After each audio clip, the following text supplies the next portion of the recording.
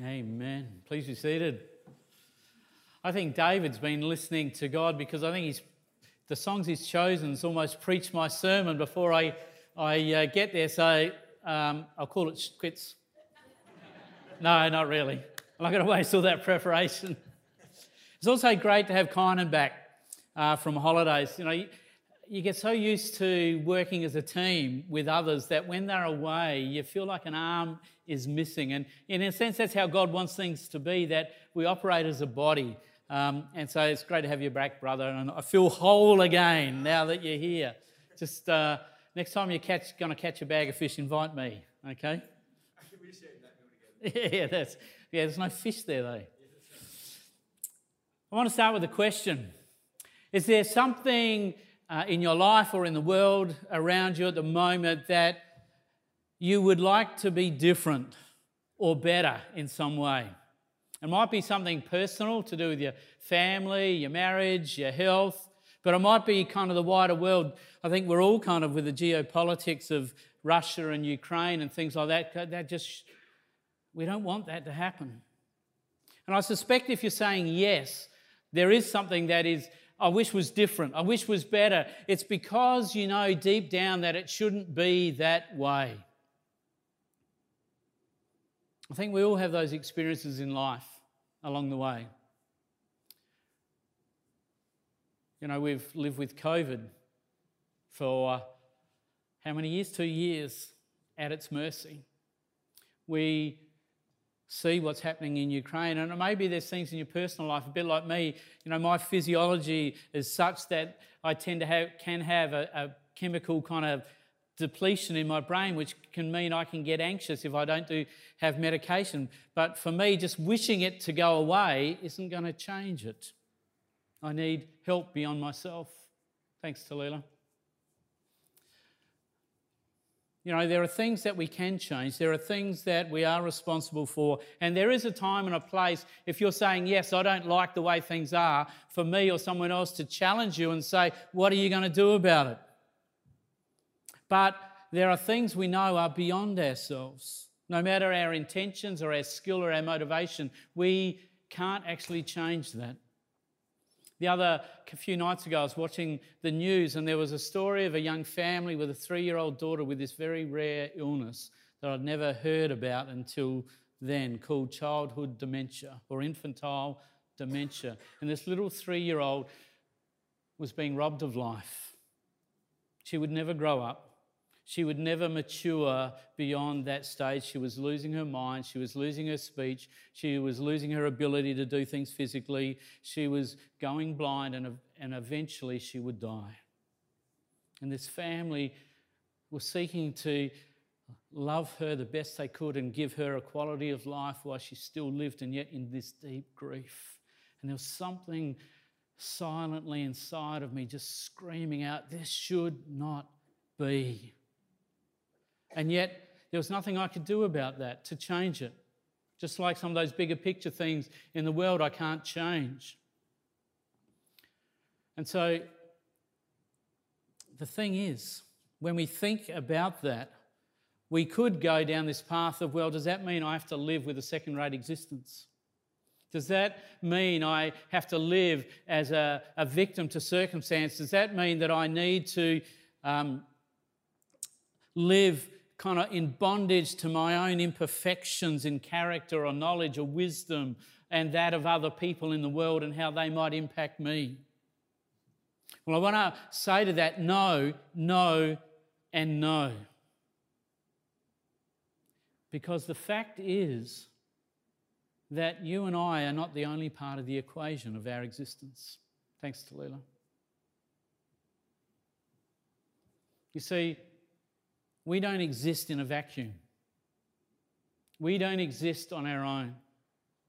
And so I want to read these words from Colossians that Paul wrote that help us understand that there's a bigger picture at work here in our lives. Thanks, Talila. Paul wrote this in his letter to the Colossians in chapter 1. He said, the Son, that's Jesus, is the image of the invisible God, the firstborn over all creation. He is in this with us. For in him all things were created, things in heaven and on earth, that's us, visible and invisible, whether thrones or powers or rulers or authority. There's no sphere of existence that exists outside of Jesus' presence and influence. All things have been made by him and for him and through him. And all things exist for him. And he holds all things together through his power and his grace and his presence. You see, God never called us to live in isolation, but to live in this life that is infused by the presence of Jesus, by God's presence himself, that we don't live on our own, but we live with him, surrounding us and infusing every aspect of our life. And so while there are limitations to what we can do, God does not have such limitations.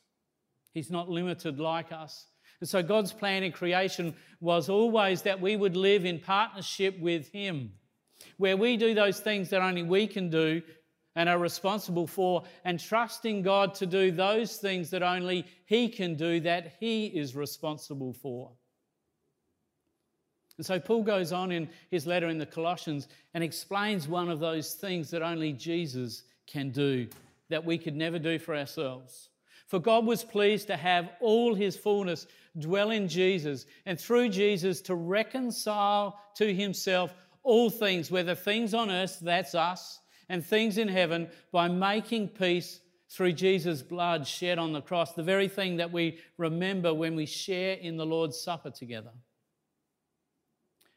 Once you were alienated from God, you and I, and we were enemies in our minds because of our sinful behaviour, but now he has reconciled you to Christ by Christ's physical body through his death, to present you holy, blameless, justified, treated as righteous, treated as if you'd never sinned, as God's special loved child, without blemish and free from accusation. And it's in that context this morning that I want to talk about this powerful dynamic of prayer, that prayer has the power to change things. First of all, a definition of prayer, which simply is conversing with God. Prayer is nothing more than talking with God. And so that involves listening, hearing, receiving, as well as speaking, expressing, maybe in kind of emotions and feelings that words can't express, and asking.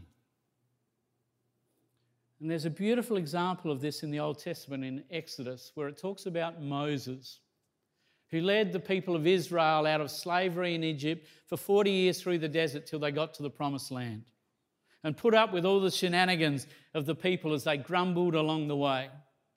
And Moses had this quiet place. He set up a tent outside of this travelling community, and he would go there to talk to God, and it summarises it this way in Exodus 33. Inside the tent of meeting, the Lord would speak to Moses face to face, as one speaks to a friend. That's prayer. What a beautiful picture of what it's like. Sometimes it's not even talking. Sometimes it's just being still in one another's presence. And if you have loved ones in your life, there are times where just being together is enough and communicates so much. And so as one of the psalmists said, be still and know that I am God. Now, talking with God is a dangerous pastime, because when we talk with God, things change. Firstly, it changes us, because as we talk with God, we are opening up our hearts and our minds to God's input and God's influence upon us. And secondly, it can change our circumstances, because as we talk with God, we are inviting God and all that he is into our life and our situation and the wider world, and giving him permission to act. So I want to drill down on those two things a bit. Firstly, talking with God will change your mind and your heart, and therefore all that flows out in how you live your life. Paul, in his letter to the Romans, said this: don't copy the behaviour and the customs of the world. Don't go along just with what everyone else does and everyone else says. But let God transform you into a new person by changing the way you think. Then you will learn to know God's will for you, which is good, pleasing, and perfect. Many years ago, I heard the story of an Aboriginal elder from Arnhem Land. And back in the 70s, there was a Christian revival that swept through many of the Aboriginal communities in Arnhem Land. It was significant in many ways. And one of the Aboriginal elders, as he became a Christian and he began to follow Jesus and he read the Bible and he began to learn about what it meant to follow Jesus, he started looking at his cultural heritage and some of the things he'd been taught growing up and what Jesus said, and sometimes he didn't know how they would fit. And so he literally would go for a walk in the bush and say, Holy Spirit, where does this fit? Do I hold on to all of that as I follow you? And he would listen for God's answer. But there's nothing new in that. People have been doing that for centuries. The prophet Isaiah, 2,500 years ago, wrote of his experience of listening to God. You read it in Isaiah 50.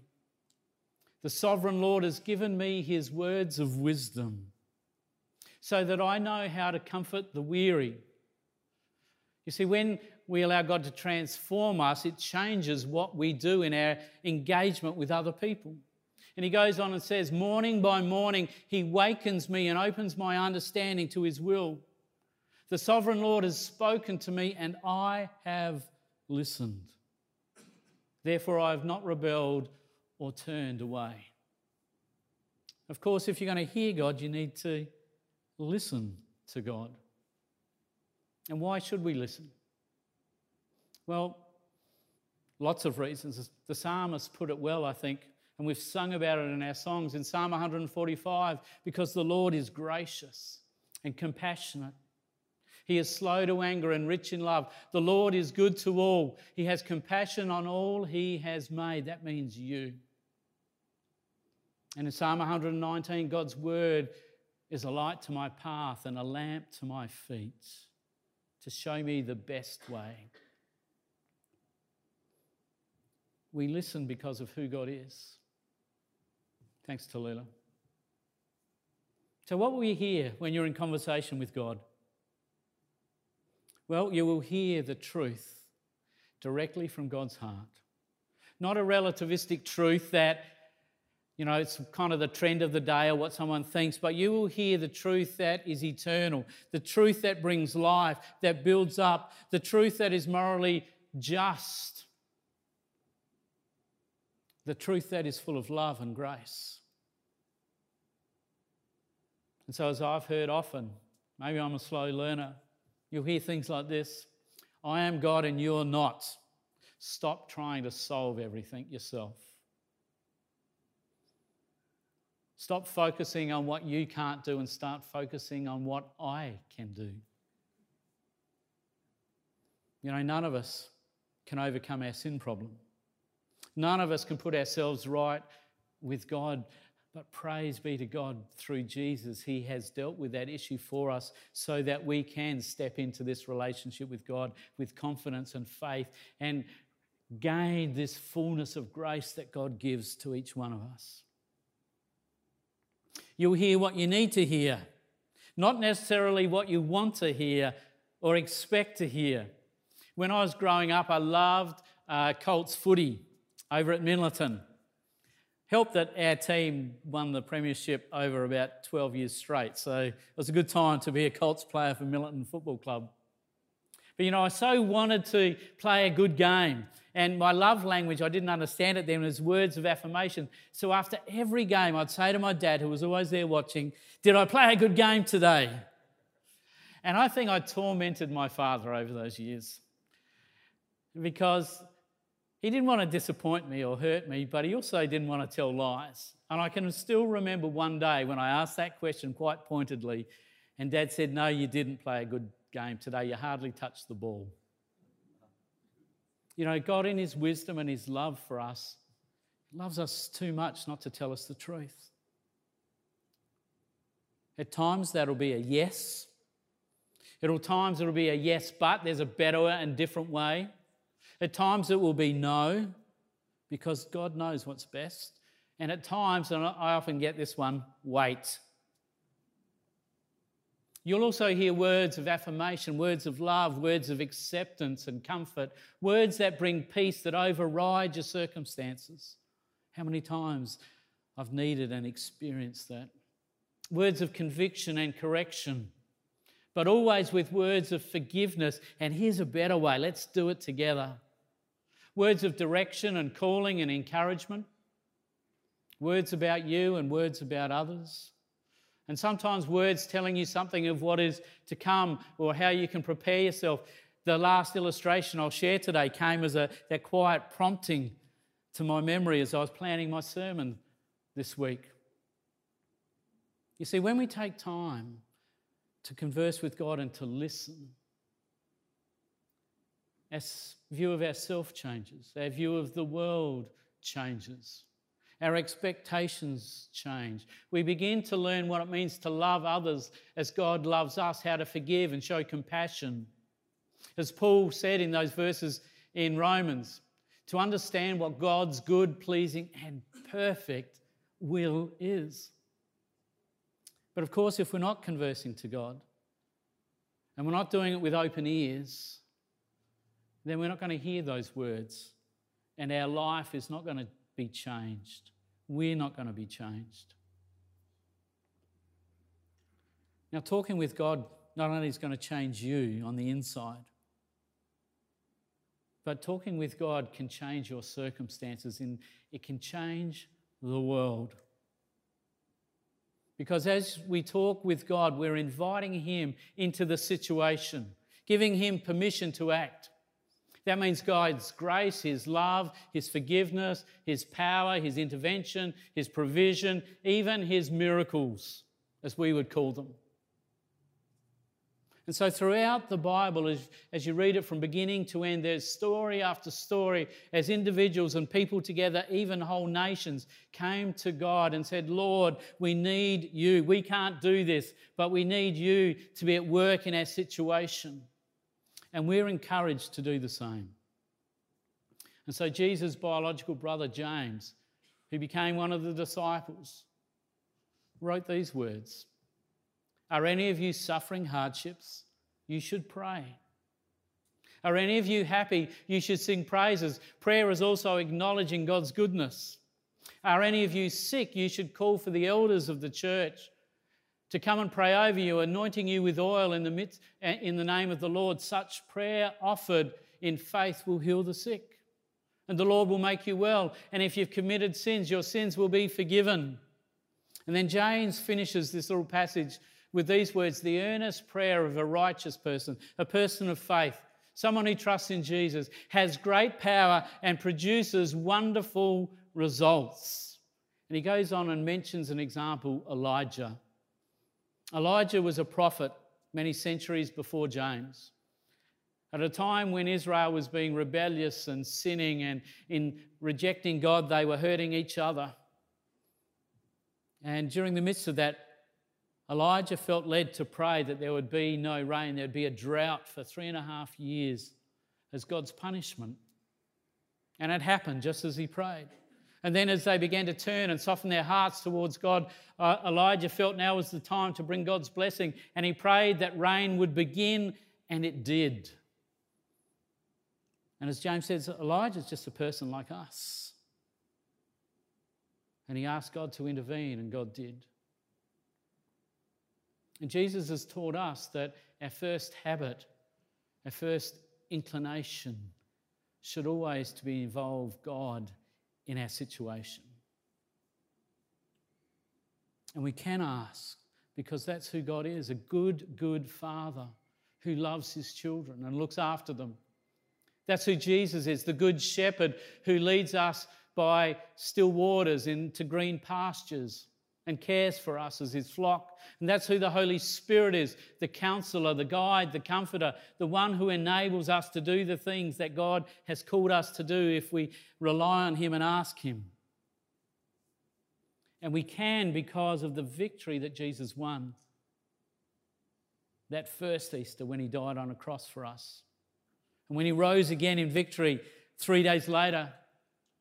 Because when Jesus did that, he won the victory over our sin and our separation from God. He won the victory over disease and death. He won the victory over Satan and the influence of evil in the world.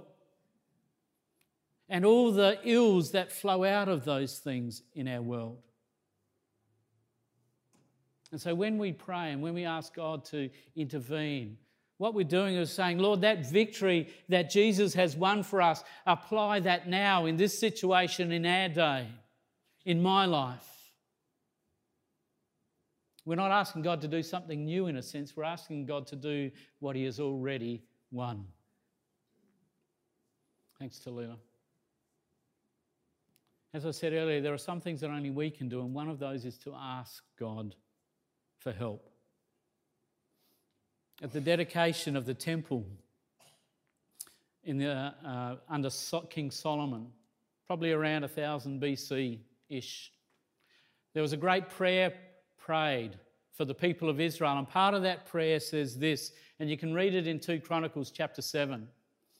Then if my people who are called by my name will humble themselves and pray and seek my face and turn from their wicked ways, I will hear from heaven and will forgive their sins and restore their land.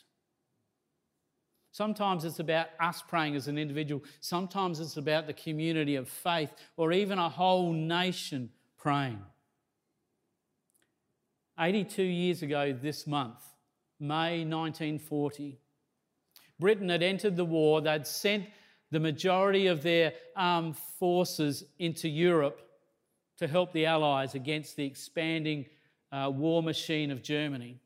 But things turned bad for them very quickly, and the Germans surrounded them on that north coast of Europe opposite England on the English Channel and pushed them back into this little shallow beach called Dunkirk. 380,000 soldiers set up to be annihilated by the Germans. At that point, the British High Commission figured that at best they could get 30,000 soldiers off the beach. Because it was shallow, they couldn't get their big naval ships in and a whole range of things. But then something happened in England. Through the King of England, the nation was called to pray on Sunday, May the 26th. The churches were full. 1 million people lined up outside the churches who couldn't get in and prayed. Millions of people in their homes prayed that God would rescue these soldiers, that he literally would save them. And then things began to happen. Miracles, you might say, of circumstance. The first one was this. The British High Command was able to get together an armada of private boats, down to almost little like speedboats through to bigger yachts, but they're all private vessels, large and small, some of which could get into this shallow beach so that they could go across the channel and bring them back. Hitler made a strategic mistake. Against the desires of all his generals, he took a lot of his soldiers off of that surrounding force that were there to annihilate the British and send them to southern Europe, unexplainably. 100 kilometres down the coast at Flanders, where a lot of the German Air Force was stationed, there was a huge storm, and the majority of planes that were set to come and strafe and bomb that beach and kill the soldiers couldn't get off the ground. And yet here at Dunkirk, only 100 kilometres away, it was flat calm. People said the sea was like glass. There was a sea fog set in that meant those few planes that did get up couldn't see the armada of boats to bomb and strafe them. And then other things happened that were recorded afterwards. 400 soldiers in one group on the beach, exposed, nothing to hide behind. The few aircraft that got through at that time came and strafed them for quite a while, pass after pass with their machine guns, just shooting them into the soldiers on the beach, and all they could do was dive on the sand flat. A chaplain was with them, and he threw himself face first on the beach, and he covered his helmet with his hands. That's all he could do, and he prayed as he laid there with his face in the sand. And then it went silent as the planes had used up all their bullets, and they started to get up, shaken, and kind of checking themselves and checking each other. No one was killed. No one was hit by a bullet at all.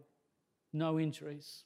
And the chaplain, as he got up from the sand and he looked down where he was laying, where he had laid was silhouetted by this line of where the bullets had hit the sand. Things happen when God's people pray and ask God to be part of their situation, where they humble themselves and say, Lord, I can't do this. We can't do this. We don't even deserve for you to do this, but Lord, help, intervene. Do what only you can do. Apply that victory that Jesus has won on the cross in our day, in our situation, in our world right now. So why don't we pause and pray right now? And as we pray, what is it that maybe God needs to say to you, that you need to hear? What is it that you carry this sense of this should not be? What is it that you need to ask God's help with?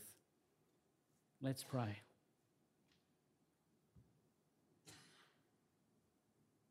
Loving God, we humble ourselves as people of old have.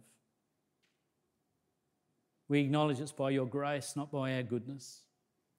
That in many ways we don't deserve your help, but out of your love and your grace and your will, through Jesus you have come and you have committed yourself to us and to be part of our lives, to bring good, to build up, to heal and make right, to do things we can't even imagine or know how to ask. Lord, it's you who stirs our heart to know that this isn't the way it should be. And Lord, you know what is best for us, and you know how to speak truth to us that will bring life and build us up. And so, Lord, in this moment of prayer, we listen, but we also speak.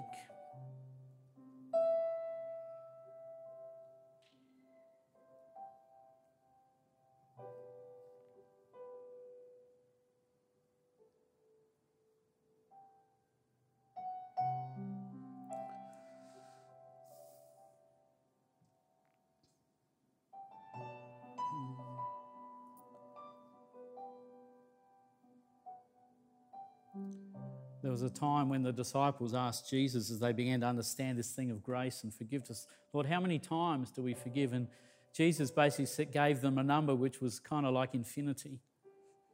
You never stop forgiving.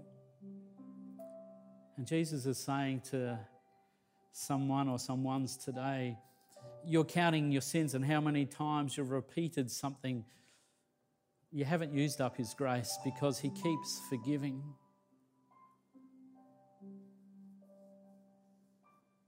He doesn't hold it against you, but he holds out his hand that you would take his and let him help you do it differently next time.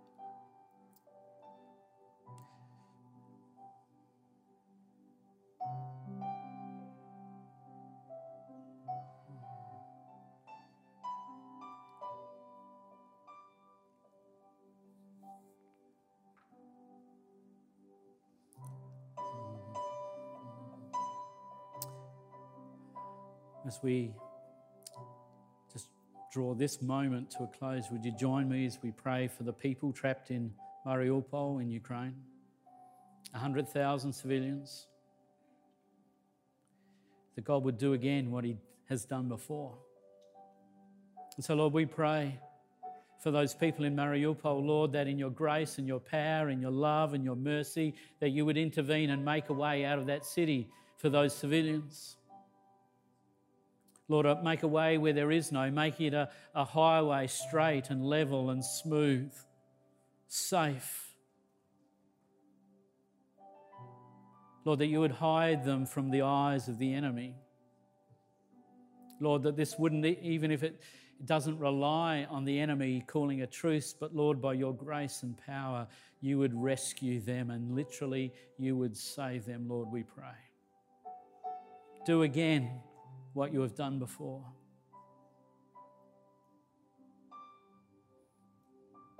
And Lord, do again in our own lives and circumstances those things that you have done countless times over the centuries for others as they've reached out to you. In Jesus' name, amen. Let's stand as we sing this wonderful song of faith.